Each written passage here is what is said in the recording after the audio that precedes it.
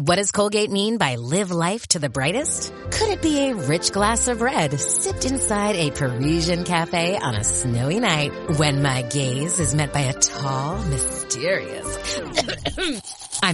brushing is directed with Colgate Optic White Pro Series toothpaste gives you a visibly whiter smile in just 3 days, so you can live life to the brightest and finish that glass without worrying about teeth stains. Colgate Optic White. Find it at all major retailers.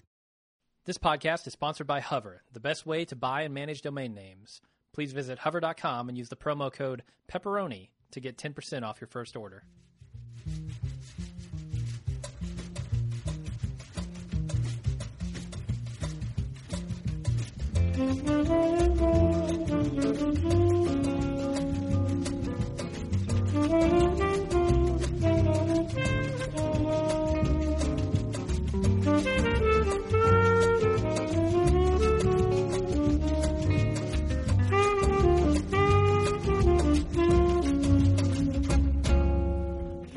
Welcome to the Mad Men Happy Hour, the officially unofficial podcast for Mad Men. I'm Jim. And I'm Aaron. And tonight we're covering Season 7, Episode 5, entitled The Runaways.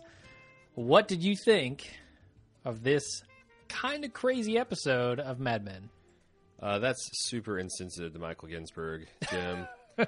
Is what I think. My second thought was I liked it. My third thought is, holy shit, a lot of people hated this episode. Yeah, I'm somewhere in the middle. By a lot of people, I mean... Alan Sepinwall was meh on this episode. Well, I was meh on Alan Sepinwall's review. I thought so, too. You can definitely tell that he's watching this late at night and going without a screener. Sure. A lot of long-term fellow fans and feedbackers were also not thrilled. We'll have one that we kind of spotlight. I don't get the hate. I'm not going to argue this is the best episode of Mad Men, not even the best episode this season. In fact, the last two have been a slight come down. Mm-hmm. But, I mean, we got some vintage Don Draper. Yep. We got some interesting... a lot of people didn't like what's going on in Castle Frankenstein. I actually did like it, especially the stuff around Sally and Bobby. Sure. So, and I thought the Ginsberg stuff, far from coming out of nowhere, has been something laid in from the ground. Groundwork has been laid since we first met the dude. Sure, it has. I didn't not appreciate that. I don't know what that meant, but yeah. You appreciated it. Yes. Okay, I felt it was a little less put together than I expect a Mad Men episode to be. It felt patchy to where there were parts of it that really worked well together and parts of it that I just didn't... Not that I just didn't care for it, but I felt like it was a disjointed episode. In some ways. Have you been influenced by Sepinwall? Sounds like you're reading, you're cribbing notes from him. Well, he's right about that. There are themes running through this episode, but they don't seem to be as strong for everyone as some of the episodes we've seen in past Mad Men seasons and even this season. There was a very strong 2001. We get a little bit more of that in this episode, but and there's a lot of authority stuff running through this, and we'll talk about all that when we get to it. But it wasn't there for everyone, and it felt different for everyone as well. I think it's interesting that you say it's disjointed because that implies that the regular Mad Men episodes are particularly well-jointed. I think they are. I don't know. So I guess we'll get into the review and talk about, into the recap and talk more about that because I don't understand. When someone says disjointed, if you just say that and that's it, it's like I feel like that is a placeholder for something else that's really bothering you. Yeah. That there's I can see that. and it's kind of like, if someone says, well, I say this a lot, there's tone problems. Well, until you get into that, what does that even mean? Yeah. So okay, well, let's start the recap. Please. Stan finds some of Lou's artwork on the copier. We find out that it's Scout's Honor. This is a character that Lou has dreamed up. One that he compares later to Underdog. It was a big character in the 50s, I guess. Well, in the 60s, too. And in fact, I remember seeing reruns of the Underdog cartoon. Yeah. When I was a kid. Also mentions, I think his name's Mort Walker, the guy that created Beetle Bailey, which just seems to be kind of I would call it a mashup of Beetle Bailey and Underdog. Okay. Do you think that Lou intended this to be found as a way to kind of like test the waters? Or do you think this was just a massive fuck up by him? I think it was... I don't know, because he's making copies of it, right? Or he's having Shirley make copies of it. It seems like that's going out to people eventually, but just wasn't supposed to get out yet. So I can't say that he didn't want people to see it, because why the hell do you make copies of something that you don't want anybody else to see? No, I meant particularly the audience The here creative at team? SCNP. I mean, like I said, was this a soft leak or I don't know. This shit happens all the time. I at feel like it was just offices. Shirley's mistake. Like, I've been horrified by some of the things I've seen on the office printer, like people's vacation plans, order forms, stuff. You know, it's like, okay, I get you make personal use of company materials, but I don't need to see your personal lubricant orders and shit like that. Okay. And I imagine that the photocopy is a pretty new machine. I think that it was a fairly big deal when they got one a year or two ago. So that whole etiquette and, I don't know that especially a crusty fuck like Lou would have that down. So I don't know. To me, I don't think he meant for it to get out into the wilds of SCNP. No, I don't think so either. It was probably just a mistake by Shirley. She I didn't was think making copies and then ended up, somebody said, hey, give me some coffee, Shirley, or something. And oh, that's fuck where she no. went. Lou would have fucking had a cow if this was Shirley's fault. It's all him. I think it's all him. You think so? He fucked up. Yep. Huh. Okay. But Shirley comes in a couple of scenes and gets the drawings back, right? No, actually, she doesn't, because I think the person who gets him the person that gets him finally is Don. Well, okay, we'll talk about it when we get there. All right, let's do. So we find out that this, it says on the thing, this is Scout. He can take anything but an order. He's got a plunger and a rifle. He's obviously a soldier. Dog soldiers. What's the plumber angle here? Is there one? Because it seems to be the big showcase for Scout's honor with him holding a plunger. I don't know. I think it's just a wacky attempt at humor. Toilet plungers are funny. The fact that you could, get one confused with the other. Okay. I mean, I don't get it. I don't particularly understand the. I mean, I thought the funniest Scout's honor cartoon was the one that Stan drew, where Scout turns on his creator Lou. Yeah. So again, Lou's a square dude. I don't know that he's capable of producing funny things. All right, let's move on to Peggy seeing Don in the elevator. She tells him that Lou's happy to have Don on the Handy Wrap account, and so is Peggy, but, on the team, like as part of the team, not as the leader of the team. Peggy is a terrible boss. Why do you say that? I don't know whether she's just this awful interacting with Don because, it's just awkward being his former protege and now his boss. But just her, it's almost. I know she wasn't intentionally patronizing. She's just making sure that Don doesn't usurp her authority, or it seems like that's what she's afraid of that would happen. And it just comes across as her either being scatterbrained or patronizing Don. Like Don's an idiot and he doesn't get it. Yeah, she's pretty bad at dealing with people for the most part. It's amazing how good she is at being an ad woman, considering how bad she is at talking to people. But she can apparently understand people and their motivations and stuff, but just doesn't know how to communicate with them effectively. Right. Let's move on. Ginsburg yells at the computer through the glass, and Peggy sees him. Yeah, I feel like he's heckling the computer operator.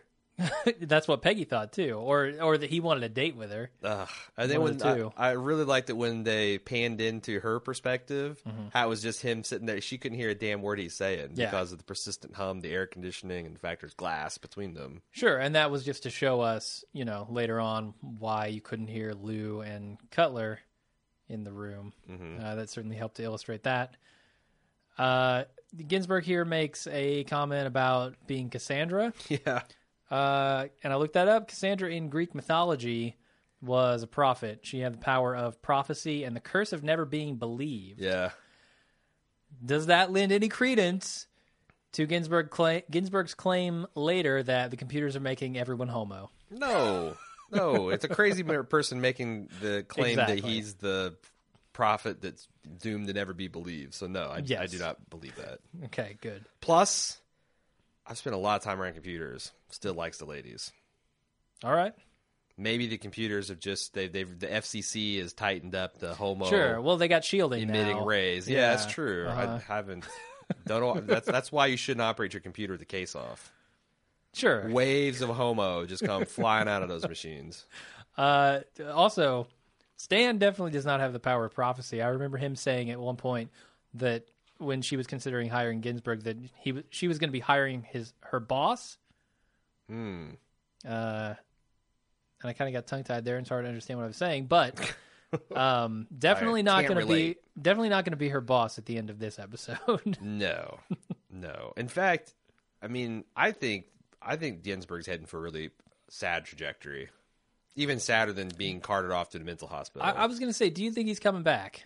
He's gone completely bonkers, dismembering his nipples. I predict we see him gibbering on the streets somehow in the second half of next season. Okay. Because America, even today, does not have a very good track record with dealing with mentally ill people with poor support systems. Sure. And his dad's old. You know, if he dies, that's pretty much it for him. And there's a distressing amount of homeless people have mental illness. Mm-hmm. And I feel like that maybe Ginsburg's going to be one of those statistics. I can certainly see that. Stan gives Lou's drawings back to Shirley, who tells him that they shouldn't have seen it. And then they make some jokes about it. Are you sure? Because I thought he definitely hands her at least some of them. Yes. Because he also he made copies for himself. Yeah, he did. Because he does give Don some too, who also keeps. I guess that's why I was confused. So I imagine he probably has more than just one copy of it. Probably. More than 2 copies. Probably a lot of copies. Mm-hmm. Although when Don takes it, he says, "You're going to just force me to draw my own." Right. Which, yeah, I mean, he's already kind of doing at that point. Right. Yeah, I was going to say, his versions are even better. Yeah. And then Ginsburg is complaining about the radio being broken in this scene. I don't really know what to make about that. I mean, we've heard him complain about voices being beamed into his head before. Sure, last season. He doesn't necessarily mention anything about the computer beaming voices in his head directly, but they're having some effect to make him homosexual. So, I don't know. Maybe now that the radio is broken, that was one of the things keeping the computer at bay. Now that that's gone, he's got to cut off his nipples to do that. I don't know. I think that the computer, or I think he viewed the radio malfunctioning as kind of the canary in the mine shaft. Okay, yeah. That these data waves had interfered with the benign radio waves. That's the other thing about the crazy people is none of that shit's consistent. Yeah. It's like, electric different wires. kinds of waves. Yeah. Electromagnetic radiation. It's some of it's good, some of it's bad. Who's to know? And I mean, that's true. A microwave versus a radio wave. Yeah. Very true. different. That's when very, very pointed at a different. human. Yep. Gamma ray. It's all a bunch of different stuff. Sure. Next scene, Don's dictating notes for Meredith when he gets a call from Stephanie Horton. Yes. I love how he spells something out and then has to say in the dictator that, no, I don't want that spelled out, Meredith, honey. Yeah, I just want it spelled right. So Stephanie's pregnant. She needs money. Don tells her that she can go to Megan's house and he'll fly there later to talk to her. And then he calls Megan up to tell her about it. And she says, there's a party at my house tomorrow. Just a lot of conversation going on there. What did you think when you saw Stephanie Horton show back up? I have 2 thoughts. Okay. First off, remember in the second episode, or maybe it was the third episode, I don't know, it's a compressed season's fucking with me. Yeah. But Mary Wells, the advertising agency, was plying Don with an offer and booze and also what we think a prostitute. And a lot of people are like, is that Stephanie? Is that Ann's daughter? Or not daughter, niece? Mm-hmm. Anna Draper's daughter, and we're like, no, of course not. But do you think that she looked enough like her that it triggered Don's memory, and that's one of the reasons he had such a bizarre reaction to it? Interesting. Because Maybe. it's weird that they have her show up. He has that reaction, which is, a little strong for what it was, which is him like, really, fellas, I have to do the hard sell. Mm-hmm. And then 2 episodes later, we have the real Stephanie. I just wonder if if that's some sort of Wiener foreshadowing. Maybe there's a lot more foreshadowing than I expected in previous seasons, even coming up to this point, especially for Ginsburg, even for Don and Megan, a lot of stuff there. So I would not put it past him. Certainly, Okay.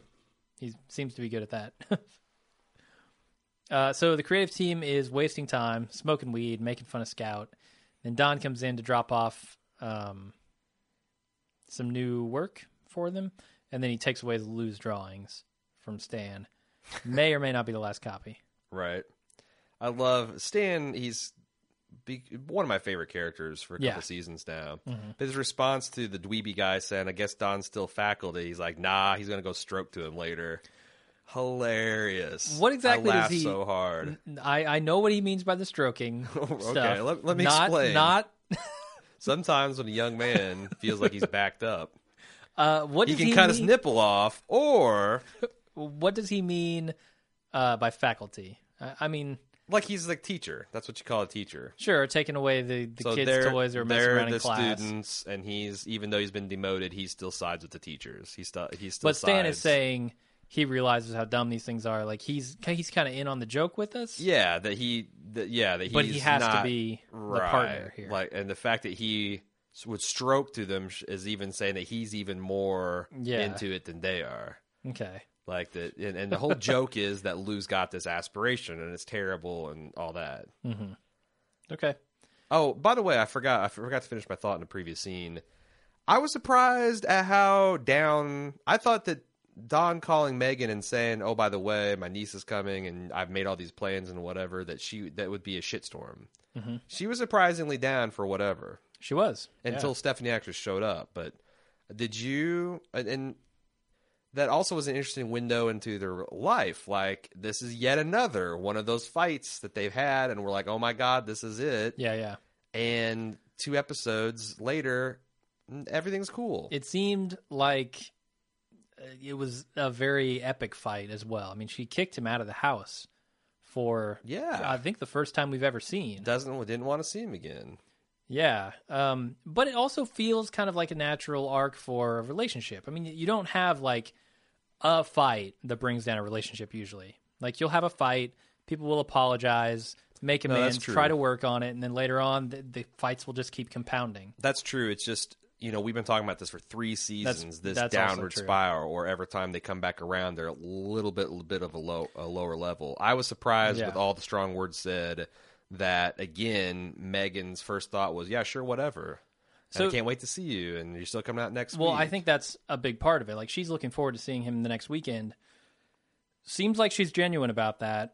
No, right. So when he calls up and says, hey, there's someone coming to the house who I know, but I'm also coming out there this weekend. Maybe she's just happy that Don is coming out. Could be.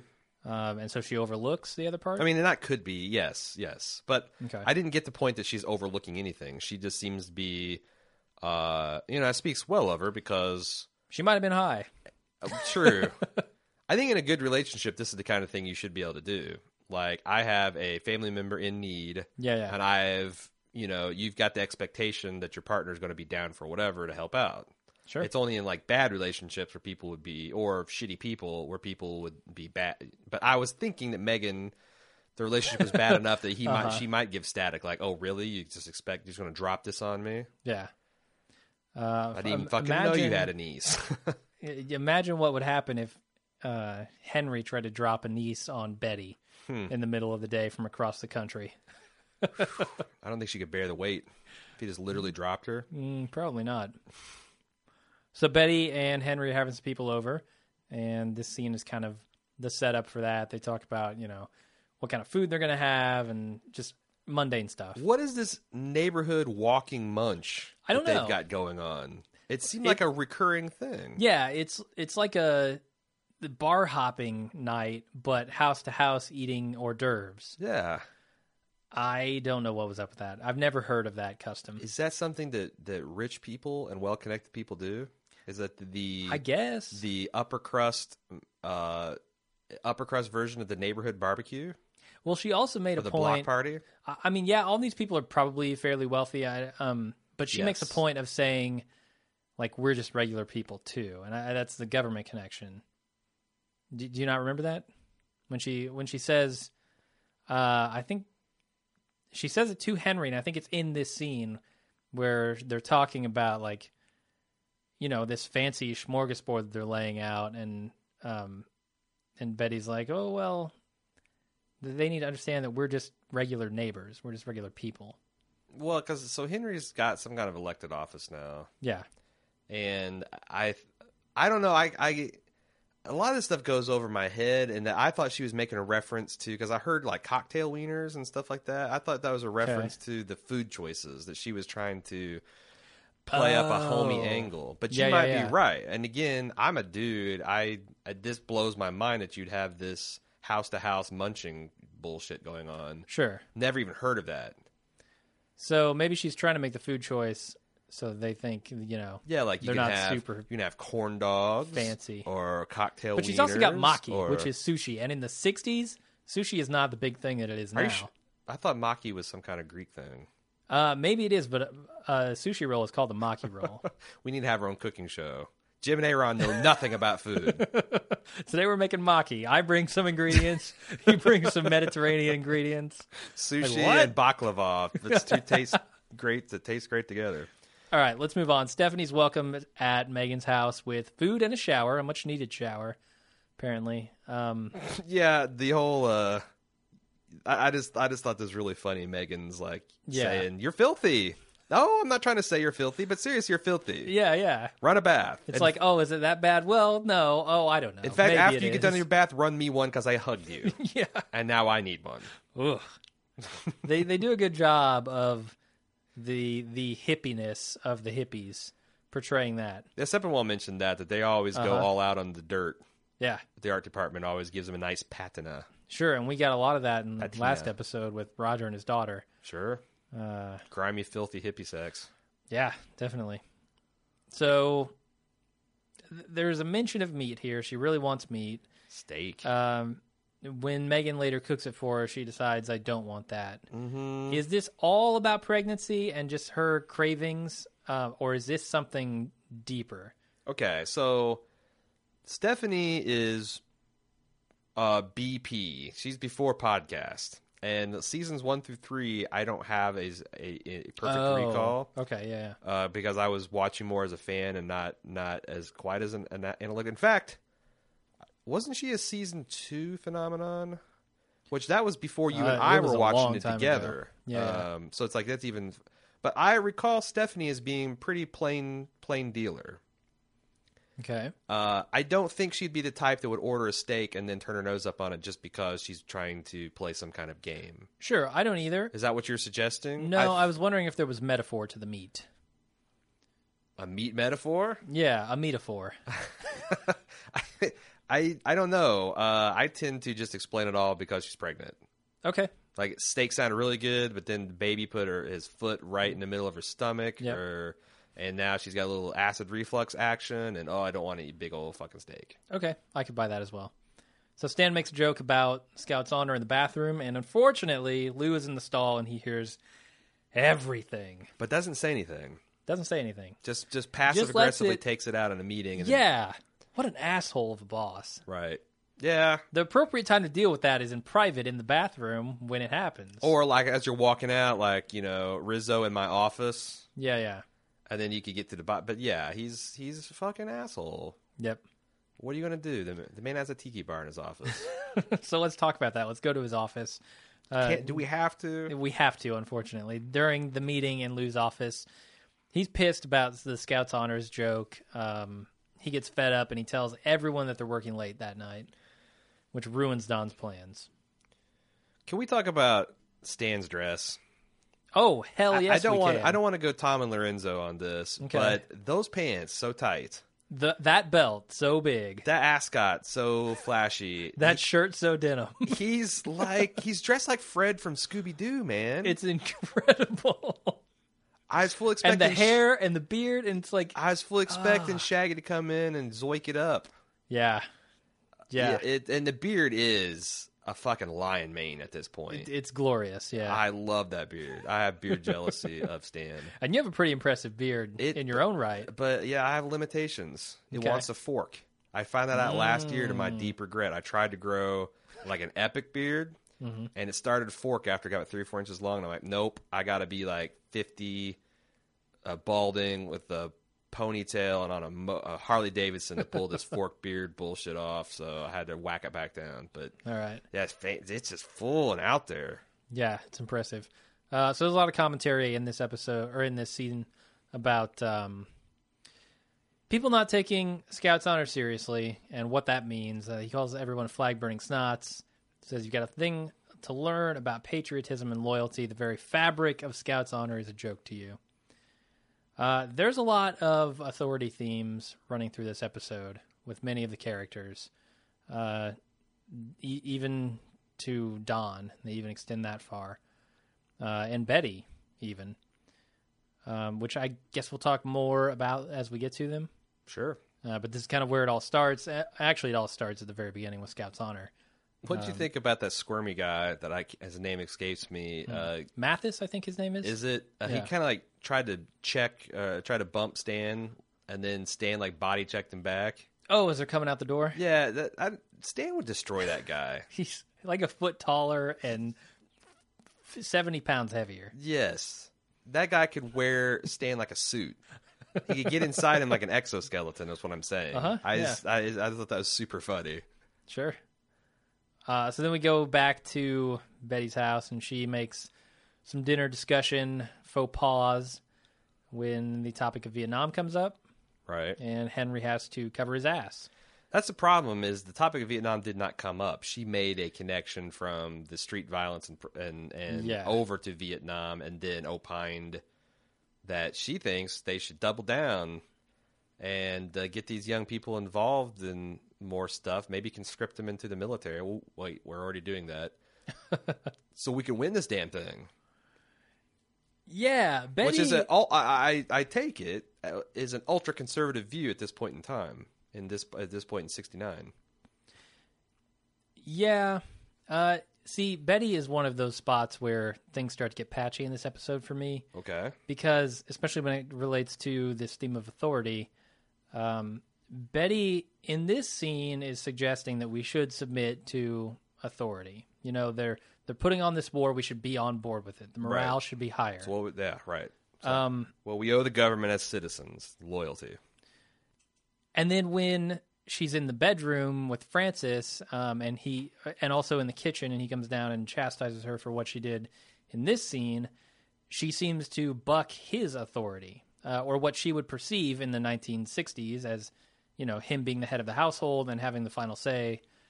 She seems to just resist that, at least in the kitchen. I mean, she apologizes for it later in the bedroom. Which I was shocked by. I was too, yeah. But she's kind of a mixed bag when it comes to that. Henry's kind of a mixed bag. Where did this come from? Sure. Like, we've talked about how preternaturally patient and understanding he is with Betty, even when, Yeah. you know, the woman's like gained and lost 100 pounds. Her casual cruelty to her own children and to the quote unquote help. She possibly fakes a cancer scare. Yeah, We're not sure about that. The rape fantasy she has Oh, with her God. 13-year-old house guest. Uh-huh. What makes Henry lose his patience is her opening her mouth and giving a political opinion. It's interesting because that directly affects him, right? Yeah, like everything else was other people that he didn't really care about. Yeah. But this affects him and his political future, which might be a little rocky. Sure. Pardon the pun.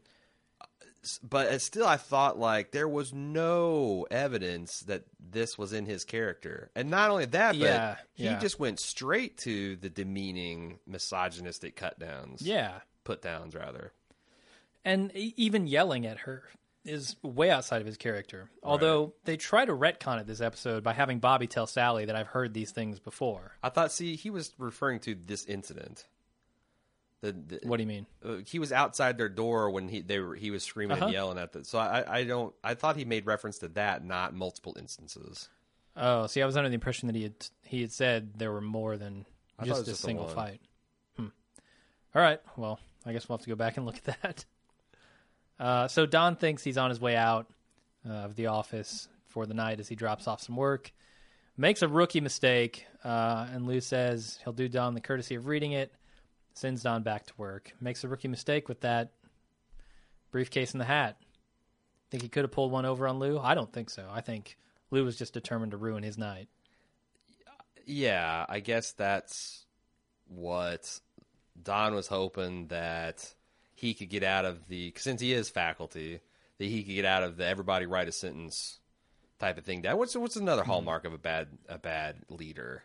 Like, you always hate those teachers that like hand out class punishments when one or two people are what's doing it. Yep. I always wondered, so what is the takeaway? Am I supposed to beat the shit out of this asshole that's making me write 100 sentences of bullshit in class? Is that what you're? I mean, am I supposed to do a code red?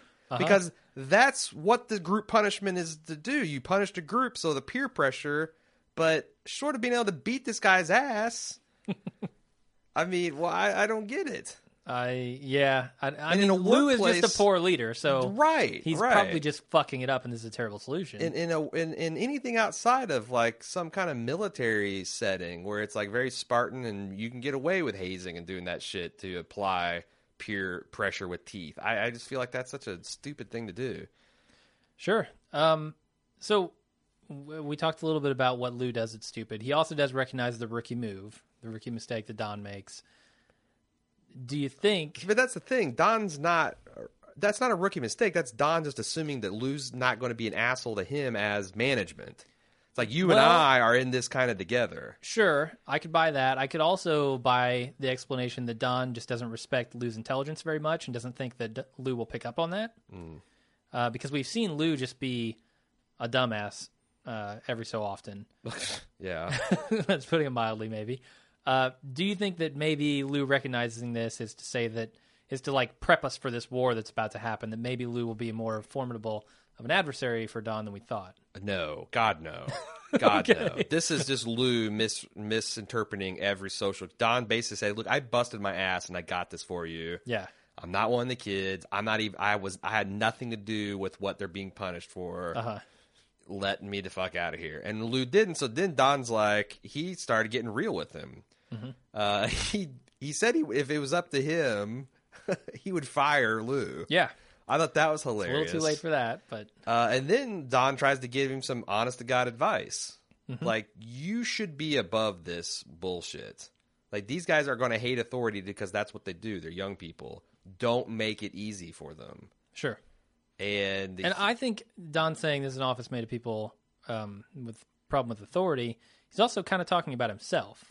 He is part of that office full, is he not? Yes, he absolutely is. Certainly. I feel like the only outsider here is Lou.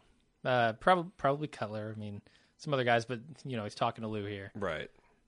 So I mean, that comes right back to the theme of authority in a very direct way. And I think Don is opposed to it. But your question of whether Lou can outfight Don, no fucking way. No.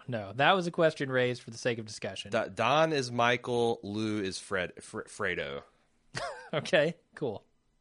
So Don calls Megan to let her know that he can't make it to California tonight because of asshole Lou. Megan gets a little more familiar with Stephanie, who says that she knows all of Don's secrets, and Megan kind of gives her some advice, says your life is too disorganized for Don to approve of, writes her a check and sends her off. She actually doesn't send her off. Stephanie just feels like she's not wanted there. Well, no, that message received. Yes, because Megan sends that message loud and clear, and so she leaves of her own volition. This is the scene where we were talking about her not eating the meat that she was prepared. There's some mention also of the pregnancy. Stephanie's being pregnant, and Stephanie asks Megan if kids are something that she wants, and Megan says, no, Don's kids are enough for me. What do you make of that? Well, I think there's so much going on here. Yeah. So many reasons that this particular package is threatening to Megan.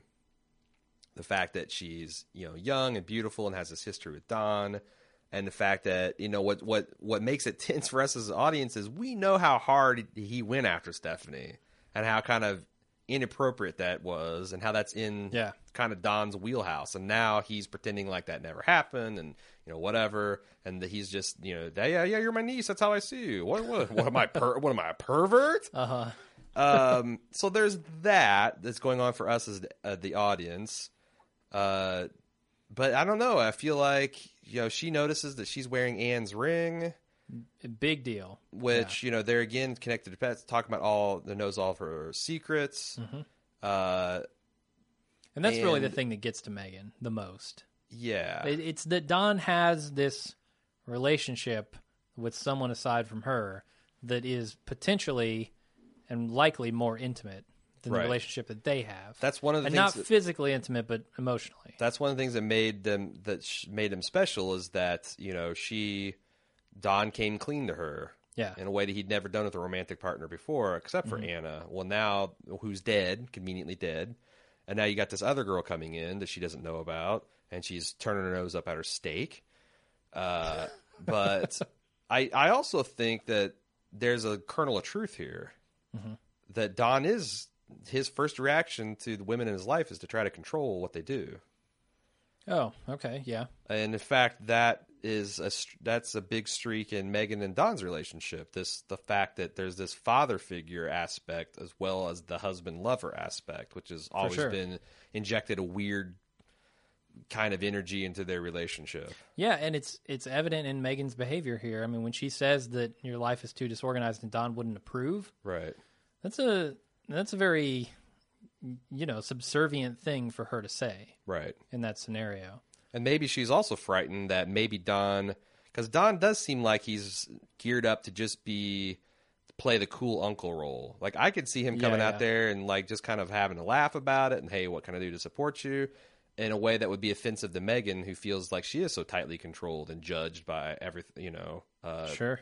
So she's pursuing her career, again, what we talked about, in similar ways to the way Don pursued his and being labeled as crazy. Then the final blow was when she said, nothing ever happened between us. Mm-hmm. We were talking, or I was talking with someone last night about how that, like, there's nothing worse if you're in a relationship with someone than when they have a non-sexual friend relationship with another attractive person. Because from outside... You're like, how can this possibly be non-sexual? From outside, an intimate and a non-intimate relationship in public looks exactly the same, except for in the non-intimate, they're not fucking, but you wouldn't know that, would you? Yeah. But they've got the inside jokes, and they got the shared history, and they're both hot. Why wouldn't they be fucking? I mean, that's something that's just going to peg your gelossometer to 10. And then you got Megan with all these insecurities and all these relationship problems in the first place, and it leads to disaster in this episode. Sure. Megan and Don, I think, are this is their relationship is disintegrating as we see. And Megan, the harder she tries to get something going, the worse she makes things. Yeah, there were several things like that in this episode where solutions turned into bigger problems. Right. And the fact that, she's violating the one rule that she set for her and Don, which is don't lie. Don't be telling lies. What she's doing, what she did with Stephanie and her version that she gave to Don is a giant lie. Sure. It's a big rift there between what she says and what she does. We go back to Henry, who yells at Betty for ditching him at the party and talking about the war. She apologizes. This is the scene in their bedroom. And Bobby's outside the door, and he hears the whole thing. Yep. I mean, again, the stuff that the Francises / Drapers over in Castle Frankenstein say to each other is terrible. This episode, not just this episode, but right. It escalates this episode. I mean, so Pete's girlfriend said, "I'm not the type of woman who complains about getting, peanut butter out of the carpet." And it's basically something like that. Same version about crumbs in the butter. I mean, we just saw a woman, and in fact, Betty's former best friend Frances very much belittled Betty, and we see that this attitude, these women are changing their attitudes toward their place in the home and work and all that, and Betty still is this old-fashioned character. Yeah. I think this frustration and stuff is starting to bubble up. And also, Henry did not marry Betty to be a liberated thinking woman. Mm-hmm. He married her. I don't think, obviously consciously he didn't set out to be this big of a pig, but he married her because she's the ideal person to be on your arm. Sure. And it's the type of woman that he kind of wants. Yeah. I could buy and that. Now she's bucking the mold, and the venom's coming out. Yeah. So on his way home, Lou tells Don that he's going to wait till Monday to read his work instead of reading it tonight. And it's too late for Don to catch a plane that night. So he's got to go in the morning. Actually, you know what? He gets there early enough that I'm not sure he doesn't leave that night. I thought so that he did, yeah. Because it's like a 6-hour flight at least cross country. Right. Well, no, because the party is that night. It was that morning. So when he gets in on Saturday morning. Yeah, right. I'm just wondering about the time frame there. But but he said I assumed he meant 10 o'clock at night, but he actually meant 10 o'clock the next day. Well, he said the last plane was at 9. So if he were to leave Friday night, it'd have to be by 9. I don't think he made it. No, because it was dark. Yeah, and it's getting to be. I mean, we do and not know. He said know. he's going to tuck him in. That implies that it's later than 9, in my opinion. Right. Yeah, he got out earlier than he thought from the first conversation with Megan, but later than he originally intended. Yeah. All right. But that's we have no idea what the date is. We don't. The last episode, I want to say it was somewhere around April. Yeah, it was mid to late April we identified. I'm assuming that we flash forward another month and we're in May-ish. Probably. So based on the status of Megan and Don's relationship. And it was dark. It was definitely dark in New York, which has got to be 8:30, 9 o'clock for this time of year. So sure. So then Betty gets a quick call about Sally, and then the next morning, Don arrives at Megan's house and he meets Amy, and Stephanie's gone, and Megan and Amy go off to the market without Don. Mm-hmm. I don't really want to talk too much about Amy until we get to some of the juicier scenes with her. So let's continue moving over the weekend. What about Megan's statement? A little bit of foreshadowing when she says Amy says anything for you, Don, and Megan says, "I know what he likes." Likes a menage, apparently. But the thing is that she says that, but she doesn't. No, it's we'll talk about that for sure when it happens. Over the weekend, the computer really begins to bother Ginsburg. He's stuffing Kleenex in his ears, and then he accidentally sees a secret meeting between Lou and Cutler. They're getting homo in the homo room, apparently. Mm-hmm. The computer's having some effects. Mm-hmm. And there was a YouTube video where somebody dubbed over some audio over that scene. Oh, really? I didn't see that. Yeah, it's pretty funny. All right. Funny enough to link in the show notes? Sure, why not? All right. Henry brings Sally home and... Whoa. Yeah. We'd be remiss to not mention that is a direct 2001 reference. Okay. Sure. At the scene where the astronauts are talking amongst themselves and Hal's reading their lips to see that they're plotting against him. Yep, a couple of those in this episode. They really, they really hit it last episode, and this one kind of tapered off. Interesting that they inverted that, where it wasn't the computer, it was the guy afraid of the computer listening in. Yeah. What does that mean? But I did distinctly see Lou mouth the words Don Draper. Yeah. I'm sure there's someone better reading lips than us could give us the full dialogue. Probably. I looked on Reddit. I didn't see anything. So yeah. We'll see. Maybe tomorrow. Who knows? Henry brings Sally home, and she's got a broken nose, or not quite broken nose. And Betty yells at her for ruining her perfect nose. She sends her to her room until the morning. What does she mean by "I'd rather do this in a barn in Farmington"? Oh, that's an abortion reference. Oh boy, an illegal abortion reference. Really? Yeah, that's what Sally said. It's a nose job, not an abortion. Okay, Is a barn in Farmington a place where they had abortions? Man, I don't know. Apparently, there was coat hangers and alleys involved. Sure. Maybe there was pitchforks and barns. It all sounds very unsafe and unsanitary. Yeah, it does. So here, Betty is really stressing the this escalated authority quickly. angle. Yeah, I mean, her perfect nose. She's angry. I gave you that perfect nose, and you're ruining it. You're wasting it. I'm going to then I'm going to break your arm. Yeah. Go to your room. No. So it's interesting. I didn't get what one of the motivations of Betty in this scene in sending Sally to her room until we see the scene with Bobby later on.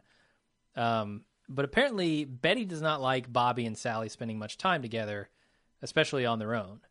Because I think she's afraid that Sally's attitude is going to rub off on Bobby, who she views as, not old enough to hate her yet. And we get a little glimpse of that in the scene where he goes to her room, which we can talk about later. Okay. So Megan gets a phone call, of which she's had many, and it's some guy named Greenblatt's. Is that somebody from studio or something, probably? I guess. I didn't look that up. I don't think it matters. It's a call for Megan, and it seems like it's some sort of jealousy / admiration from her actor friend, so Okay. I'm guessing that's what that is. Then Ginsburg shows up at Peggy's house to complain about the computer and says that it's making men do unnatural things, according to Ginsburg. Mm-hmm. And then he goes to work in Peggy's living room while Julio watches TV with Peggy. That's the extent of her human interaction at this point. It's watching TV with the neighbor kid. Yeah. Julio. Yeah. Kind of a weird arrangement. So at the party... Well, I mean, that's just illustrates how alone she is. Sure. Yeah. That this annoying little kid that she's decided to have a nightly television watching extravaganza with him. Yeah. So at the party, Amy flirts with Don, and then Megan tries to repeat her Zooby Zooby Doo performance, but Don is unimpressed. And then when Harry shows up, unexpectedly, he and Don decide to take off for the night, and go bar hopping. Or bar sitting. Bar sitting. Single bar sitting. Did you pick up on the Charles Manson-esque dress of the guy that she was Zooby-Zoobying with? I didn't. Yeah, I saw that on Reddit that in his Manson family days that he was wearing a get-up and had his hair almost exactly like this guy's. Wow. Okay. And it seems like that, and there's a lot of people that saw the similarities with Sharon Tate and the pregnancy of Stephanie, and people are wondering, well, is Stephanie going to be to Sharon Tate? Okay. I don't know. They're definitely going to touch on the Manson murders. They just have to after doing all this. I don't feel like a main cast member is going to be one of the ones dying, though. And I'll even throw Stephanie in that. Amy, wow. Okay. I could buy Amy being murdered. I could buy someone that Megan knows. Mm-hmm. But there's just no way. There's no way. A murder in this universe, for some reason, seems really bizarre to me. Like, it wouldn't quite fit. I mean, I think it would fit. It just... Maybe that's why I have kind of a little bit of problem with Ginsburg's going crazy this episode. Because it just doesn't feel like a Mad Men theme to me. Like, it doesn't fit the tone of Mad Men very much. I just think it's funny that having a lunatic running around the office. Mad Men. One of the definitions of mad is crazy. Yes. And this is talking about the modern world and what it's doing to the male psyche and the feminine psyche and all that. But you don't see that Ginsburg is a manifestation of that, really? It's too blatant of a manifestation, in my opinion. Having a lunatic running around the office cutting his nipples off seems insane. Nipple. Okay. He hasn't gone. He's still got the one valve. It just doesn't feel like Mad Men to me. Mad Men feels more like what Don does at the end of this episode. Mad Men feels more like Betty and Francis, or Betty and Henry. I don't know. I feel like one of the mission statements that the Wiener has is to touch upon all of what he views as societal ills and how those have changed and how those have stayed the same. Contrasting how people view about pollution and environmentalism versus where we are now with that, sexism in the workplace, racism, homosexuality and the pressures that puts on people to maintain secrecy and to live these button-down lives. Mm-hmm. And I feel like certainly mental illness and how we treat the mentally ill is one of those societal ills. So I feel like that's why I guess it doesn't bother me, is that I feel like this is the story of society and how it's transforming and changing and how it's not, and particularly seen through the lens of this one family, the Drapers. Yeah. And that's why I also don't mind, because some people are like, why are we going back to Francis Stein? Because that chapter's over, it's done with. Except for it's not. We still see the aftermath going through the kids. It also illustrates the stakes. Mm-hmm. You know, people say, why doesn't Don just go to L.A.? Seems like the obvious solution. Yeah. Well, he would be abandoning his kids to Castle Francis Stein, and that's terrible. Sure. And whether he does that or not tells us about Don and his soul. Sure, and I'm not going to argue that mental illness does not play a part in society. I'm going to argue that you can't cover every single bit of society, and mental illness is one that seems out of the purview of Mad Men, and I mean, it's obviously not. They're covering it. Right. It just doesn't and it's have not like the same tone to me. And also, it's not like they I mean, I could see if this was like literally came out of nowhere and got shoehorned in, which I feel like some people are saying it is. It escalated really quickly at the end. That's the only problem I have. I do feel like that's true to life, but I feel like we got some feedback so. On that, so maybe we should wait to consider that. Sure. I don't know. There's some stuff I could say about Harry in this scene and Miranda and him getting rejected because of his White Castle breath, but I'll move on. Bobby sneaks into Sally's room and they talk about Betty. He gets into bed with her. There's something he says here about his stomach hurting all the time. His stomach. Well, yeah. I mean, obviously the stress of Henry and his mother's strained relationship is taking a physical toll on Bobby. Which is terrible. Yeah, that's really sad. But also there was something else in the scene that made me think that Betty doesn't want them hanging out together very much, and something Bobby said, and I can't remember exactly what it was. So No, I mean, I think that's... do you believe that Sally's right when she says that this is a deliberate play by Betty rather to keep them apart? I think so. Huh. I think with the comment that we heard about, Bobby and Eugene not being old enough to hate her yet, I think that plays into it. Yeah, because she's trying to somehow slow it down by keeping them away from the contaminating influence. And yet she's just failing when she freaks out about sandwiches. Yeah, forbidding your child from seeing their sibling is only going to hasten that moment. Yes, absolutely. The tighter you squeeze onto them, the more they're going to slip through your fingers. Or there's also some question about whether or not Bobby's going to piss the bed. He said he doesn't do that anymore. Sally says they'll never let you out. You're too little. When he suggests, leaving with her, right? Possibly running away. Bobby says, just for that, I'm pissing the bed. Too little, huh? I'll show you. Yeah. A little bit of Betty came out there. Yeah. I think it's funny how that she is such equal parts Betty and Don, because I think when she was laying there kind of leveling with her brother, she had this kind of Don world wariness about her. Okay. But then taking a shot at him pissing the bed, I thought was a little bit of Betty. So Peggy wakes up to Ginsberg staring at her, right in her face, very creepy. And he explains to her that the computer's plan is to turn everyone homo. He makes a move on Peggy, and then Peggy says he needs to see a doctor. She yells at him, it's just a computer. Ginsberg kind of appears to snap out of it and leave. I don't know that he snaps out of it. I think he just realized maybe more drastic measures are in store. Right. Because he does leave, but not a good look in his eye. So at the bar, Harry tells Don the big news that Lou and Cutler are going after the Commander business, which is cigarettes, and they're going to try to get rid of him. Do you want to say anything about this scene? Or should we just talk about that all kind of at the end?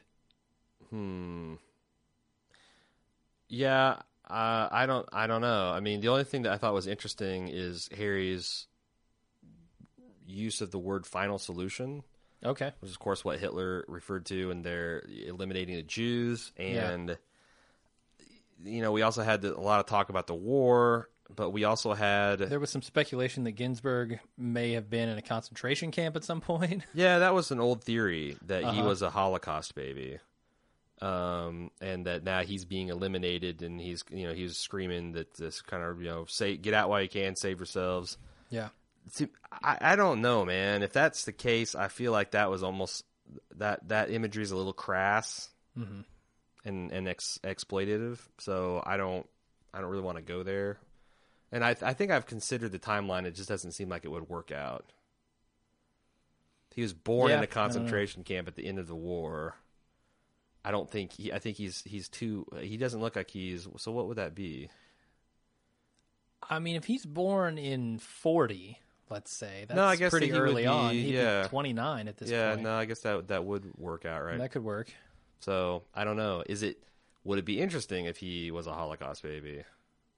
And that's started It his depends anxiety. on what they do with mental, it. yeah, right. In and of itself, no, that's if not he just goes, super if interesting. he goes off and we never see him again, except for maybe on the street. Yeah, not interesting. It's like why would they do that? Yeah, I don't know. When Don gets home, Megan and Amy are waiting to have a threesome with him, and he only slightly reluctantly goes along with it. I think he was fairly reluctantly. I mean, he is a man. Yeah, he gives in fairly quickly. But there's a lot of I don't think we should really be doing protest. this and quizzical looks and There are some looks. he's clearly uncomfortable with it. Yeah. Like, he's drunk, they're both stoned. This is the kind of tucking in that he would have preferred as opposed to Lou's tucking in, I think. I just don't think he's an orgy guy. He's really not. He's like Jerry Seinfeld. Yeah, he'd need lotions and robes. Bathrobes, he'd have to get new orgy friends. I feel like, Don's a one at a time kind of guy. Yeah, and this is weird because I feel like Don doesn't like authority unless he's the one wielding it, I think. And in this scene, that authority is kind of taken away from him. Megan surprises him with this, something that he is pressured into going along with, I think. And it ultimately solves none of the problems that they have. That's like I said on Facebook. It's like, oh, you've got insecurity, you got relationship issues. Let's do a 3-way. That'll solve everything. Oh, God, no. Yeah, so I think there's that authority theme creeps into this portion of the episode as well. There's a comment about tucking you in. I don't know that there's much to that. It's just I do think it's a bookend of the stuff with Lou. Okay. But I don't think it goes any deeper than that, yeah. Okay. The next morning, Stephanie calls, and Don says that he's worried about her, and Megan doesn't care to hear that. Not at all. She's jealous that Don cares for Stephanie in a way he doesn't care for her, I think. I don't know if it's... I don't know. What does Don think about Megan? I have no idea. I don't think he does. It's like with Ginsburg. I don't think of you. No, it's not to that extent, but he doesn't call her, I don't think. They were most aligned when she was doing marketing work with him. And they have drifted apart from the moment that she kind of rejected his career path. Sure, I agree. And it just keeps getting... So I don't think it's true that he doesn't think about her. It's just she's not as interesting as... I honestly don't know. I honestly don't know how he really feels about her. Okay. And, when he says he loves her, what that really means. I thought it was interesting, Amy's reaction, because it feels like she has kind of picked up on the bad vibe and is a little sheepish about this whole thing. Yeah, and you wonder when that happened. Did it happen mid-menage? Had a mid-menage meltdown? Yeah, that's no good. Not at all. Don just started sobbing. And he cries ugly. Oof. After taking... Also, I love it when he said, Harry told me some things he's not supposed to, and her first reaction is, what is wrong with him? Yeah. Like, no, not it's not the thing with the pigs and the goats again. Oh, God. After taking Sally to the doctor, Henry brings her home, and they have an argument in the kitchen. Yeah, they basically pick a fight about where they park their asses. Yeah. And Betty says, you're sorry you forgot to inform me of what I'm supposed to think. Guess what? I think all by myself. She speaks Italian, Jim. She does. One trip to Italy, and you suddenly speak Italian, huh, Betty? I think I think she does speak Italian, though. I don't think that's a joke. No, I think she does. You're right. This is weird. She's once again she's bucking that authority. Like after having apologized for it and kind of giving in to Henry, she's turning around and saying, I might run for office. It's very strange. That Betty's kind of all over the map for me. Yeah, I wonder if that is an idle jest or if that's going to be some kind of arc where she does try to run for some minor office. We or only major have office. 9 episodes left. Yeah, I mean, with 2 this season. Think of what all's happened in the 5 we've had so far. I mean, they Yeah. could squeeze that in, no problem. All right. Ginsburg delivers a nip in a box to Peggy here. And she freaks out and calls the authorities. Wow, I couldn't believe this. I had roughly the same reaction that Peggy did. I jumped back in my seat when I saw what it was, and I freaked out a little. And Elizabeth Moss playing this reaction, I thought was brilliant. Yeah. That is a very tough thing to do, to lose your ship and then keep it together just long enough to get the situation under control, and being terrified and shocked and just agog at this whole thing, getting gifted with the sliced nipple, and how calm Ginsburg was about it. Yeah. He's psychotically calm. Yeah. And this could have broken a lot worse, because last year when he's talking about they were like beaming the dangerous thoughts or the unsafe thoughts. I forget the exact terminology he used, but it's chilling in light of what happened here. I mean, it's a damn good thing that Peggy. I mean, imagine, what if Ginsburg gets staring at her for an hour and decided to get a knife and make some connection between them by opening up their veins or something? I mean, this could have Cutting gone off her bad. nipple. Yeah, this Who could have gone knows? bad pretty quickly. And, I mean, this is a fairly benign, for everybody but Ginsburg, way to end things. And it's just, it's really sad. It's terrible. Sure. I agree with that.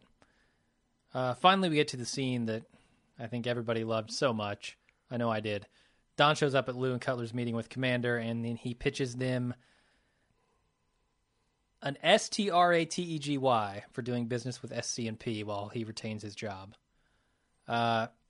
Genius move by Don. Yet another move that I didn't see coming, and yet in hindsight it makes complete sense.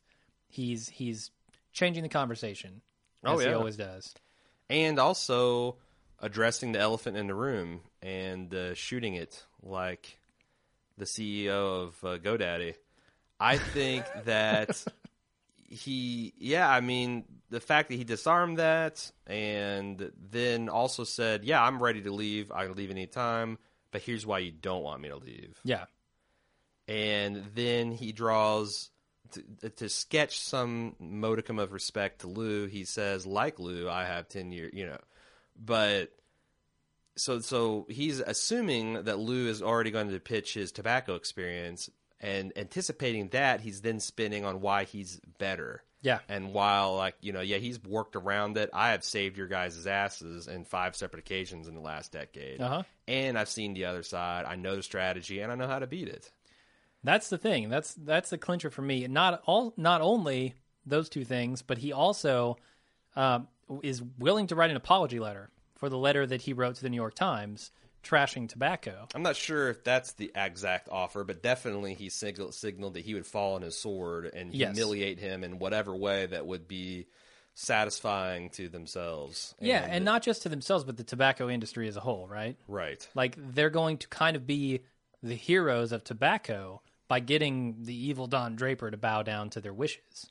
Plus, I think there's something, and I'm not sure exactly what, because he said they are still your competition, right?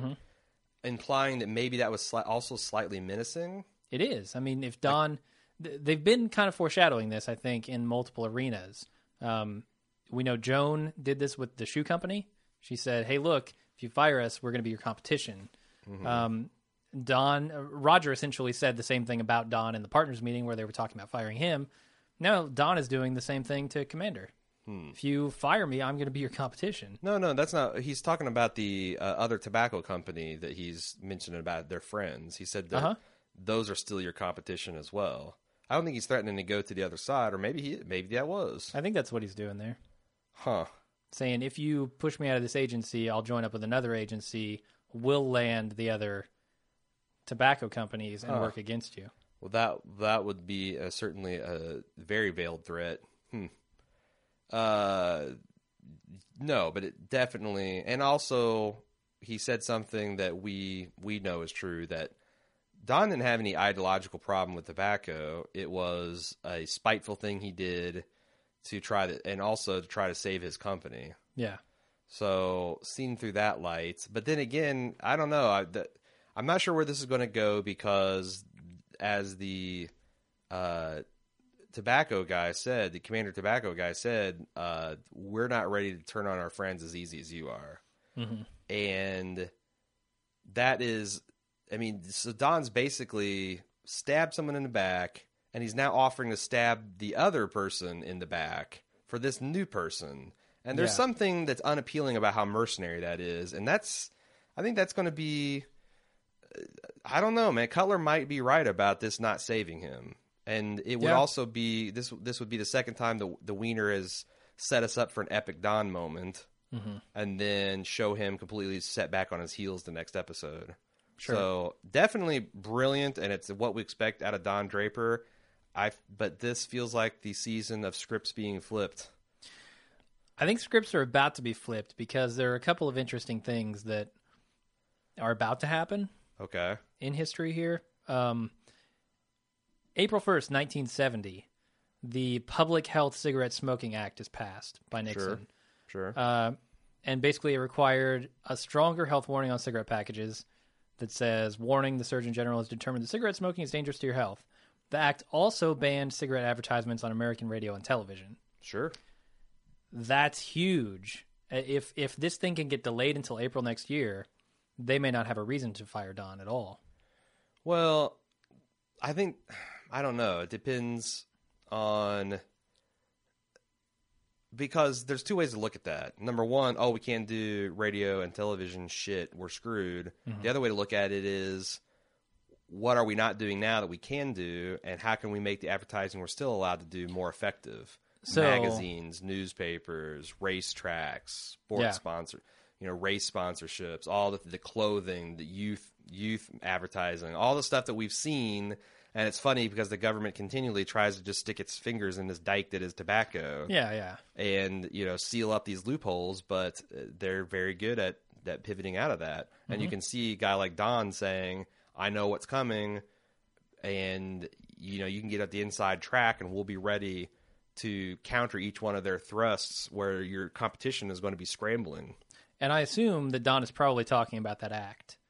If he has sat down with the government and said... or with the American Heart Association, or whoever he was with. Who was probably working to draft legislation to get the advertising removed, etc. The other thing that's about to happen, as you said, talking about pivoting into other markets and stuff, American Tobacco Company is about to rename itself to American Brands Incorporated and start buying up other types of goods, not just producing tobacco and making cigarettes. So they are about to pivot into something bigger. Pretty interesting historical stuff there. The police come in to SCNP, and they cart off Ginsburg, and Peggy eyes the computer kind of suspiciously or angrily, a little of both. My notes say a chilling look at the computer. Yeah, what did you make of that look? I don't know. To me, it felt like angry. Like, look what you did to this guy. Sure. But at the same time, she can't really blame the computer. After all, it's just a computer, Ginsburg. Yeah, but there is something that none of the creative types liked about bringing that thing in at the expense of creative. And in fact, it's undeniably, we've talked about Ginsburg being just a nudge away from madness. That unmistakably the nudge. Definitely, yeah. So I can see why she would have a lot of anger about that and how that went down and kind of was rammed down everyone's throats. Okay. Final scene. Don sees Lou and Cutler off after the meeting. The war is on. The war is definitely on, much like the Vietnam War. It's now a shooting war. It's a hot war. Yep. There are several parallels with this war and Nixon and Vietnam. I don't know what they all are. I wasn't alive at the time. It's hard for me to say, and I don't know much about the period. But that won't keep us from podcasting about it, folks. Don't you worry. There are maybe a couple of other things I want to talk about the meeting. A lot of people are saying that Don just completely, blatantly violated those stipulations. He did. I only see him violating one. Which is not sticking completely to the script. He does stick to the script in the fact that he volunteers to leave the company, which they were going to say, and they even thank him for saying it so they don't have to. But that wasn't an approved script. It was approved by at least the people who knew about it. But Don wasn't one of those people, so how could he possibly know that's a talking point? But it was a talking point. It doesn't matter if he knew or not. Look, approved script means Don sends a script, all the partners sign off on it, and then he gets it back and he sticks to that. Were these partners going to say that? This is him stealing a script. That is approved by the partners, presumably. And then crashing it without permission. Like, I don't see how you can say that is anything less than a blatant... The script in this meeting was, let's get them on board and get Don out the door. That's exactly what Don told them. He did then, I think, violate it by suggesting an alternative. That he broke from the script there, certainly. I'm not going to argue that. There was no script at that point. I disagree. Okay, so you think... Had Lou and Cutler talked about what they were going to say in this meeting? Of course. That is a script approved by partners who knew about it. I cannot believe you're making this argument. It's literally blowing my mind. It's blowing my mind that you don't understand it. I know. I perfectly understand it. I still can't believe that you would sit there if you were Don and say, I was following the script that I had no knowledge about. But he did have knowledge of it, A. So he's going to burn Harry. Who knows? And the other thing is, so I stole this script that I don't know that all the partners. I'm one of the partners. It didn't get approved, and I then went off of that script because none of the other shit he said as pitching of his personal was certainly approved. So that is a clear violation. I agree of the there. Rule. Yeah. I think the first you're arguing letter versus spirit. I think there's a violation of the spirit and then the letter of the law. And there's also, it seemed like there was something about him. The fact that he was at that client meeting without permission would have been a problem as well. I don't think so. He's just not allowed to meet with clients alone, which he didn't do. And also, he did this. This did not come through Lou Avery's office, so he also is insubordinate. I disagree. He's in that meeting. Please explain how this is something that Lou Avery would want him to do. And if he didn't do it, then that's insubordinate. He volunteered to go along with what Lou was going to tell the guy. Dude, I mean, I don't know. You're right. I'm very much arguing letter of the law. I think it applies in this situation. Like I said, I think that this might be foreshadowing when Cutler says, "You think this has saved you? You think this is going to save you?" I can see that. And again, the only way that Don is working there is because Roger is so passionate about the argument. If he blatantly, and he did blatantly violate at least one of the rules. Yeah. And there was a zero tolerance. I don't see him talking his way out of it if Cutler makes an issue out of it. Sure. The only thing that would save him is if I think American Tobacco comes back and says we're gonna go forward, but only if you guarantee that Don Draper is is on the campaign. And I think that's his real gambit here. Can he convince them that they need him? He's basically relying on the client wanting it so bad, that it makes him relevant again, which is a huge gamble, and I don't know that it'll pay off. The way I was reading that room is they were intrigued, but again, the whole mercenary nature of that relationship and the naked offer to betrayal, it's like I say in Game of Thrones with the Mongols. The Genghis Khan going up to city after city saying, hey, open up the gates and I'll spare you, and then fucking killing everybody. Eventually that word gets around and you're going to meet a city that's like, fuck you, I don't care. Come get it. Sure. I just that's hard for me to. I mean, God knows tobacco executives are greedy and short-sighted. So maybe Don knows that too. So maybe that's what he's counting on. But it seems like a bad play. Either way, I'm super curious to see how the war plays out. For sure. Because it sparked in a pretty phenomenal way. That's it for the episode. All right. We have a thing that we do usually in between episode and feedback, which is our pimping. My God, this is going poorly so far. We are proud to be sponsored by Hover at hover.com. You know, there's a lot of places you can go and register domain names at nowadays. There's companies that advertise on the Super Bowl and don't give a shit about privacy. And then there's places like Hover. Hover doesn't believe in heavy-handed upselling or charging you for something that should just be there. A lot of places, you get halfway through the shopping cart experience thinking you're getting a low price, and you need privacy for your domain? That's $2.99. You want it to be secure? That's an extra $4. They nickel and dime you. Yep. Hover knows you need that stuff, and they put it in there at their low price. Also, they pride themselves on service and support. Do you have a problem? You pick up the phone, you talk to a real live person. No automated ticketing system, no confusing dialing on your touchpad numbers to get our person to help you out. And you know, Jim and I wouldn't send you to some place that we haven't tried ourselves.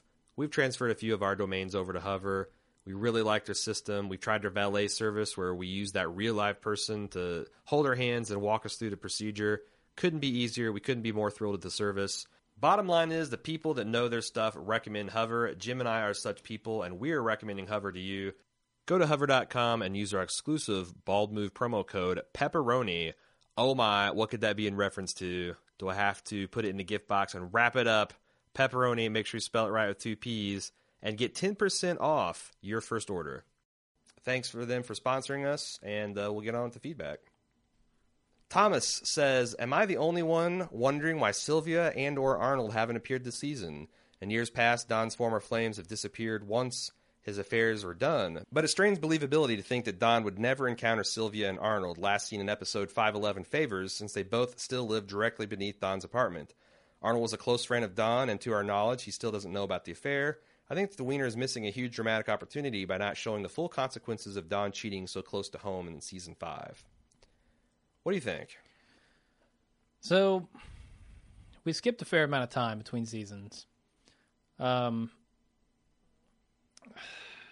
mean, we assume that Arnold and Sylvia are still downstairs. We don't really know that. We don't know what happened in the meantime. I am a little surprised that they didn't even give us some hints as to what happened there. Not like Sally has talked about it with Don very briefly, but that's it. And it was never explained how that ended. I would be surprised if we don't get some explanation. And we do, because some people's like, well, what evidence do we have that we're still living there? Well, number one, we didn't have that big of a jump in the season. Yeah, number two, not a huge one. Sally's under the impression that she could bump into her by going to that building. Oh, did she say something about that? Yeah, when she was at the dinner, it's like, you know how stressful it is for me to go there. Yeah. I could find that woman and see her again and smell her perfume. And Don didn't be like, no, she left. That's gone. It can never happen again, Pumpkin. Yeah, so they are downstairs. Yeah. I don't know, because that broke bad for everyone so far around, and I think if anything, Sylvia would be cut him off because she was horrified by the Sally thing. Don was horrified by the Sally thing. Would it surprise me if we see them again? No. Would I feel like it's we didn't have full consequences? No, I feel like Don experienced the worst consequence, which is a loss of love from his little girl. That's the worst thing that can happen to Don Draper. Absolutely. And Mad Men, when they end these kind of things, they sometimes don't end them, directly. They'll end them indirectly. A character will utter a line later on that implies that something happened. Sure. And maybe we'll get some of that. Sure. I don't think we'll see him again. Who knows? John in California says, I know all of Don's secrets. I got what I came for. Will Stephanie's blackmail be the thing that brings down Don in the end? Remember, Dick Whitman was seen committing a felony, or has been committing a felony every year he signed his tax return as Don Draper. Stephanie or hippie milieu may be Don's Manson family, quote unquote. Do you think that Stephanie will attempt to blackmail Don? Well, John says that she's already blackmailing Don. And I did not view it that way. Wait, though who said this? The emailer. Okay. Oh. said that it was blackmail. And I didn't see it that way during the episode, but I also see how you could definitely read it that way. No, I strongly disagree. And I don't even think I can. I mean, I'm it's reading the email blackmail that with way. a smile if it's blackmail, but I don't know. I think it's more, I'm your niece and I'm in trouble and you're the first person I thought to call. There was no like, Sure. or else. But what happens next time she's in trouble? I think Don helps her. Okay, what if Don eventually stops wanting to help her? I don't, again. Can he? Is that an arrangement that he could Yes. make? Yes. And the fact that Stephanie took her brush off from Megan like a champ tells me that she's a little bit hip. She cares for Don. But only because after getting a $1,000 check. She didn't ask for that, man. She asked for money. Certainly. Directly. Certainly. But it wasn't, if she only cared about the money, she wouldn't have called. And also, I thought she tried to put a positive spin on Megan. I mean, she could have said nothing at all or implied that Megan gave her the brush off, but she said Megan's a solid lady. Sure, I'm playing devil's advocate here because I right. said, I didn't pick that up, but I think it could be construed as blackmail. The other thing is, I already said that I think Stephanie is a plain dealer, and that would be kind of a violation of her character. And she just, I don't know. I don't know. She tells Megan, I know all of his secrets right before Megan writes up a big check. Well, but that's also in the context of, you know, her and them chatting about his past. So yeah, I don't know. I like I said, I did not get that at all. Okay. Anything else? No. Rob A says, I wanted to bring up the last scene in Jim Cutler's line, you think this is going to save you, don't you? When Cutler was referring to, or while Cutler was referring to Don's job, I think the wiener was speaking to Don's character. Don Draper thinks this job is just what he needs to save himself and to put things back in place. Oh, I like where this is going already. Why else hasn't he just moved out to L.A. to party in the new Pete Pitt 2.0? Well, his kids, for one, like you said. This job, this agency, is who Don Draper is. Without it, he's just a regular everyman, just another Dick Whitman with classic good looks and a giant penis. For him, a pretty terrifying thought. I know, I'm scared just thinking about it. With the talk... What is going on? I feel like Ginsburg. Is this email making me homo? What's happening here? No, I'm interjecting. I thought so. Okay. All right. I thought that's clear to people. I don't know why I think that I'm not sure that was clear that time. I don't know why I assume that people can understand without me shifting my voice or altering my pitch that I'm just inserting stuff into people's email that amuses me. Okay. But if a emailer is gratuitously swearing or talking about dicks out of nowhere, it's usually me. Okay. Anyway, without it, he's just a regular everyman. With the talk in the first half of the season being more about the material world and the second immaterial, we might be able to see where things are headed. Don's road to redemption isn't just about getting his office back. It's much more than that. A reconciliation with his past that has been the focal point of the past season and a half. Without this job, without the agency, we will see if Don can truly find a way to save himself from his demons. I like that. I like that take about that dual meaning of you think this is going to save you, don't you? Mm-hmm. Do you think that Don has to escape SC&P? Do you think that this is his pegatory? Purgatory? His peggytory. Do you think it's his purgatory? Huh. I mean, we've always kind of talked about how everyone at SC, DP, SC&P, all of them have been kind of scumbags. And being in that environment, I'm certain, doesn't help Don at all. So, I mean, getting out of there would probably help him. I just don't know what he would become at that point. A good father, a healthy individual. But he's right. A lot of Don is tied up in his work and this company. I get it, but I think he's arguing without that part. Yeah, without that part of Don, what does he become? Dick Whitman. Okay. I could see that. Only he needed to take this journey to be at peace with Dick Whitman. Yeah. Like I said, it's starting to feel like this is going to be a rosier end for Don. Like, it's going to be post-advertising world. It's going to be maybe we're still spending this time with Castle Frankenstein to establish that maybe Betty will be out of the picture and Don can just move his kids out to L.A. Maybe Sally's old enough that she chooses to live with him, with the promise that maybe Bobby and Jean, when they complete their own penance and go through their hell, that they can go over to the West Coast with Don. a happy ending for Don cannot mean him abandoning his children. Sure.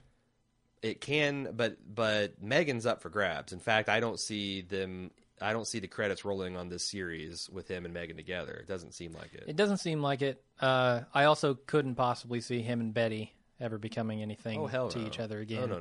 If just for the kids.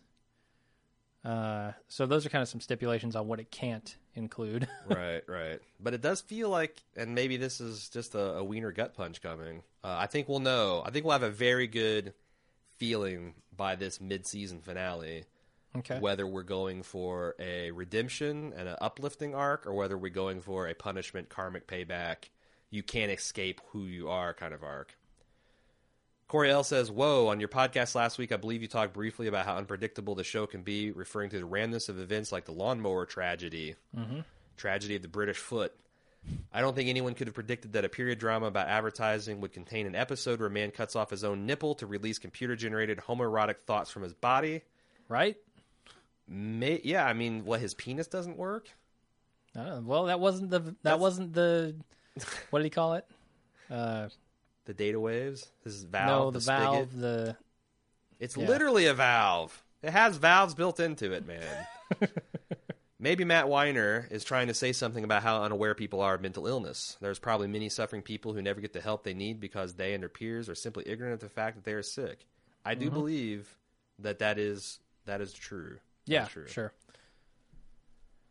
Louis R. said Stephanie was very pregnant, as was Sharon Tate, who was 8.5 months pregnant when she was murdered. That's where I got that information in the main recap, so thank you for that. Also, one other interesting comment when Don told Megan to tell Amy to leave as he wanted to keep the Stephanie situation inside the family. Then a day later, the menage a trois happens, which brings Amy into the family. Are we missing something? Like maybe Amy's going to find out about Don's secrets, and that's going to be a problem for him? It just seems like Don's post-worrying about Dick Whitman. Yeah. Like maybe the IRS throws him in jail. Maybe. I don't know. Doesn't seem like a very satisfying ending, in my opinion. No. Because Dick Whitman doesn't deserve that. Don Draper does. It's good enough for Al Capone. It's probably good enough for Don Draper, though. Probably. Moving on. Yep. Jamie T said, this was the worst episode of Mad Men I've seen in a long, long time. And Jamie's watched a lot of television with us. Wow. Yeah, she has. It reminds me of season 2, perhaps because of superfluous Betty whining and the whole jealous spouse thing we've seen so much before, this time with Megan. Megan's more entertaining about being jealous. Three-way? What? But it ain't the office drama that's been kicking ass this season. The worst offense of all was the dialogue. Mad Men's always had dialogue that errs on the side of style over reality, and like Quentin Tarantino or Joss Whedon, you can forgive something for being too smart. With television shows, it's hard to pin anything on one writer, but I'm going to go ahead and blame this David Iserson fellow who has never shown up on a Mad Men writing credit before. Guys, I never even glanced at the writing credits, and I could hear something was off. The fight between Betty and Sally particularly stung. We're used to seeing people somehow think coherently during Mad Men arguments, but my God, every single line was one of those perfect comebacks you'd wish you'd said 2 days after the fact. I'm hoping this one's an anomaly. One thing I don't understand here is Jamie arguing that this argument was beneath Mad Men, or it was too perfect? I think both. I think too perfect is beneath Mad Men. Mad Men has a way of because I thought kind of being realistic in its dialogue sometimes. I thought this evolved the kindergarten playground pretty quickly. I thought so too. I'm honestly not on the same page as Jamie on this one. I'm not either. But, to each their own. But I get it. That drives me crazy too. If I'm watching a show and I feel like it downshifts in an episode or two, it really sticks out. I just, you're not alone. A lot of mixed feedback amongst professional critics and amongst fellow watchers. So hopefully next week we'll hit you better. There's only 2 episodes left. God, I hope it does. Yeah, I mean, I agree with some of the tone stuff, but the dialogue was fine for me. I'd hate for people to be bummed out with Mad Men. Breaking Bad did so well last season, ending things, giving something for everybody. It just sucked that if the wiener couldn't stick the landing. Dan G said, we're not quite sure of anyone's role within the story, whether at home or at the office. We're thrown back into Don and Megan's relationship without any context. Last time we saw them interact, they were on the brink. When Don calls Megan early in the episode, they seem to be back normal. What are they to each other at this point? And what's Megan's relationship to Amy? At SC&P, things are no clearer. What role do the copywriters play now that the computer has taken residence in the creative lounge? And how much of Lou's bullshit does Don have to take since, after all, he founded the company?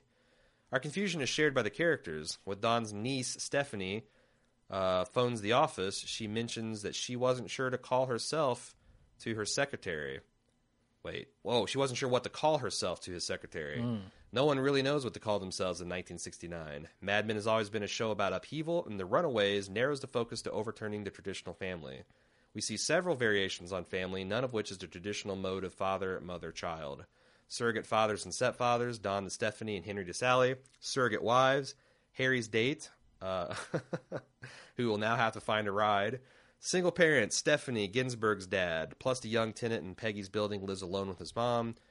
Same-sex couples, Megan's ambiguous relationship to Amy, Cutler, and Lou, although this one exists only in Ginsberg's mind.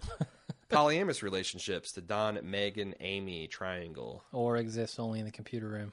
Who knows? Well, that's where the waves are the strongest, Jim. True. It says, Mad Men began in an era where societal roles were defined by the family. The father earned a paycheck, the mother took care of the home. The children were seen and not heard unless they were around to take the occasional drink order. Without the structure, these roles become less evident and people are forced to reorient themselves to changing times. It says, none of this makes anything clearer, obviously, which can make a man just want to cut off his own nipple. Society's become so jumbled in Ginsberg's head that his defining moment makes as much sense symbolically as it does physiologically. The nipple is representative of the mother, not the father. Is Don's gambit at the secret William Morris meeting just as crazy as it is destructive? I guess time will tell. What do you think about the parallel between Ginsberg nipple cutting and Don's boardroom ninja style? A lot to process in that email. There was a lot more to it. I had to edit for content and time. Can you explain to me again the parallel between Ginsberg and Don in the boardroom? I think that basically Ginsberg did something in his own head that made sense to him. Yeah. Both on a symbolic and a thematic and a real level. Don, in his own head, and we're kind of in his head from his POV, did the same thing with this ninja meeting. But was the parallel, since these scenes kind of booked-eaved and interleaved with each other, is there a parallel there that we're supposed to see what Don's doing, like from Cutler's perspective, that this is crazy. The tobacco executives are not titillated. They're horrified that this assassin is back to offer to kill his previous boss again. Maybe that's not the vibe I got at the end of the episode, though, with Don whistling for his cab. That felt to me like a triumphant whistle, like I just got back in the game kind of whistle. I don't know. If that's what they're trying to say, then it was lost on me. I'll say that. Okay, grimy little Mitch from New Jersey wonders, where's Bob Benson? Only 2 episodes left and we still haven't gotten any. Praying he finds his way into some of the show's final 9 episodes. You predicted we'd never see him again. I did. And that's feeling like a very strong prediction. Detroit... He's been mentioned multiple times. In fact, if the mid-season climax is with Don leaving the company, which is starting to feel like it's the case, I don't think we'll ever see Bob Benson again. And you'll be right, you son of a bitch. Yeah. I mean, we still have some stuff to conclude with Peggy, certainly. Yeah, I mean, we're going to see more of that office, I think, even if Don leaves. All right. Because he's not the only character that we care about in that office anymore. Right. So maybe there's still a shot, but it's looking more and more like we won't see him. I think, so one more. Nick G said, at first Megan's discomfort around Stephanie seems like it's from the obvious suspicion that Stephanie has a past with Don and the baby might even be his. I didn't get that, but I'm going to roll with it. The discomfort comes from something deeper than that. Stephanie's the things that Megan is pretending to be and at the same time her total opposite. Megan is a pretend hippie, while Stephanie is clearly the real filthy deal. Stephanie is pregnant and unmarried, while Megan is married and unpregnant. While Stephanie seems genuinely free and independent and moving into motherhood, it seems like Megan is moving backwards into teenagerhood with her corny party and living off her dad-like husband while she chases a fruitless and corny dream. I guess Megan lures Don into the threesome to maintain control over him since he doesn't want to take the bait to assert himself when she dances with the hippie so that she has to turn up the juice. That's a good point. Mm-hmm. That dancing, the zooby-zooing with the hippie was a clear provocation to Don, and he wasn't taking up the bait, which made Megan up her game to threesome territory. Yeah. All right. It's also then Don is back to using things that happened in his personal life to fuel his creative and professional fire again, because he then immediately goes into his second threesome with 2 other people he doesn't like, where he assumes a submissive role in order to keep his job. The cigarette brand being called Commander is laying it on pretty thick since Don is being dominant by feigning submissiveness. Mm-hmm. Interesting. And also, I don't think we mentioned this yet. We've talked about it, but we haven't mentioned it. Ginsburg cutting off his nipple and presenting it to Peggy is a lot like when Van Gogh gave his ear to the prostitute. Like Van Gogh, Ginsburg is a real artist. Okay. That's a nice parallel, too. Yeah, for sure. Nick. If you guys want to read more about like the themes of authority and power in this episode, Wired actually did a really good write-up on that this time. So go search for their 705 review. Okay. That's all the feedback we got. Okay, cool. If you'd like to give us more for next week, you can send it in to madmen@baldmove.com. Of course, we have the... I used to call them live, but because I'm recording Game of Thrones Instant Take, I can't anymore. The water cooler discussion on Facebook.com/baldmove of each week's episode. I usually get in there about an hour late. There's like the initial burst where people are talking real time, and then I come in and crash the party. Jim, you can always tweet your thoughts over to him at BaldMove on Twitter. And I think that's it until next week. All right. Sounds good. Until then, I'm Jim. And I'm Aaron. See you then.